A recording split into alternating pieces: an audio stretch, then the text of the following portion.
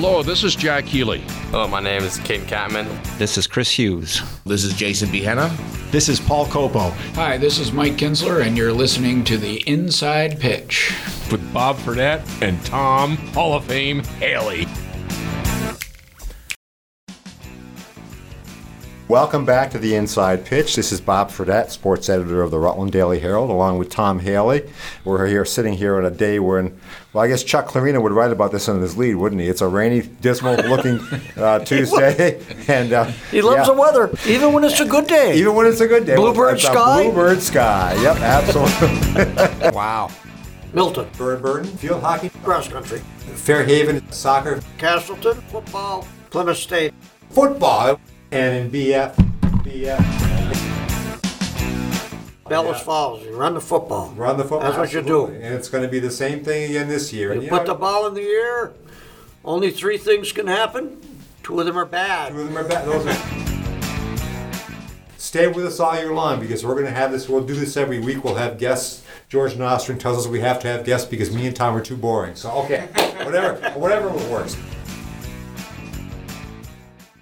Today we have a very special guest. One of the reasons I listened to radio when I was growing up, and it's not that he's that much older than me, but Jack Healy always used to play a bunch of Beatles songs, and I always loved that, and I'm sure a lot of you did as well. So I don't know if you saw Paul McCartney on 60 Minutes the other night, but it was worth seeing. Anyway, Jack Healy, longtime voice of Rutland sports and Castleton sports, and generally sports in particular, is with us today. Jack, welcome. Well, great to be here. And by the way, I didn't see Paul McCartney on 60 Minutes, but I did see him at Suffolk Downs, Boston, Mass., August of 1966, with the other 3 guys. It's like with the other 3 guys. Last year they toured, wasn't it? Yes, it was. Yeah.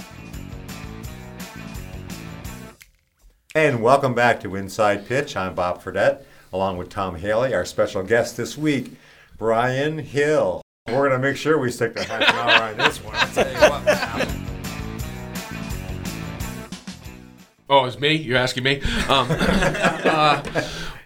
In a long way to answer your question, because it took you a long way to get there, it is a town that supports a winner as far as any sports goes, but let's be honest, it's a lot more comfortable to get out and go to a gym and sit there than it is to go to a hockey rink.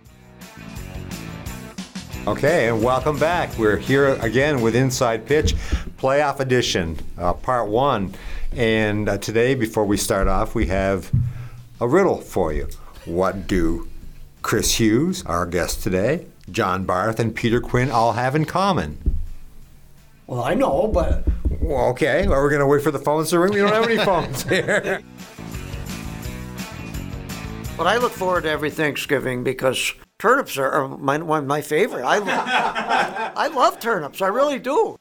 Speaking of turnips, there's a big meeting tonight, I guess, at the Proctor High School Library about the field. Things could maybe get contentious. I can't wait to talk to our new reporter, Keith Whitcomb. He's on his first day on the job. And what an assignment to go and cover that meeting. Tarnovich Field, home of the Phantoms.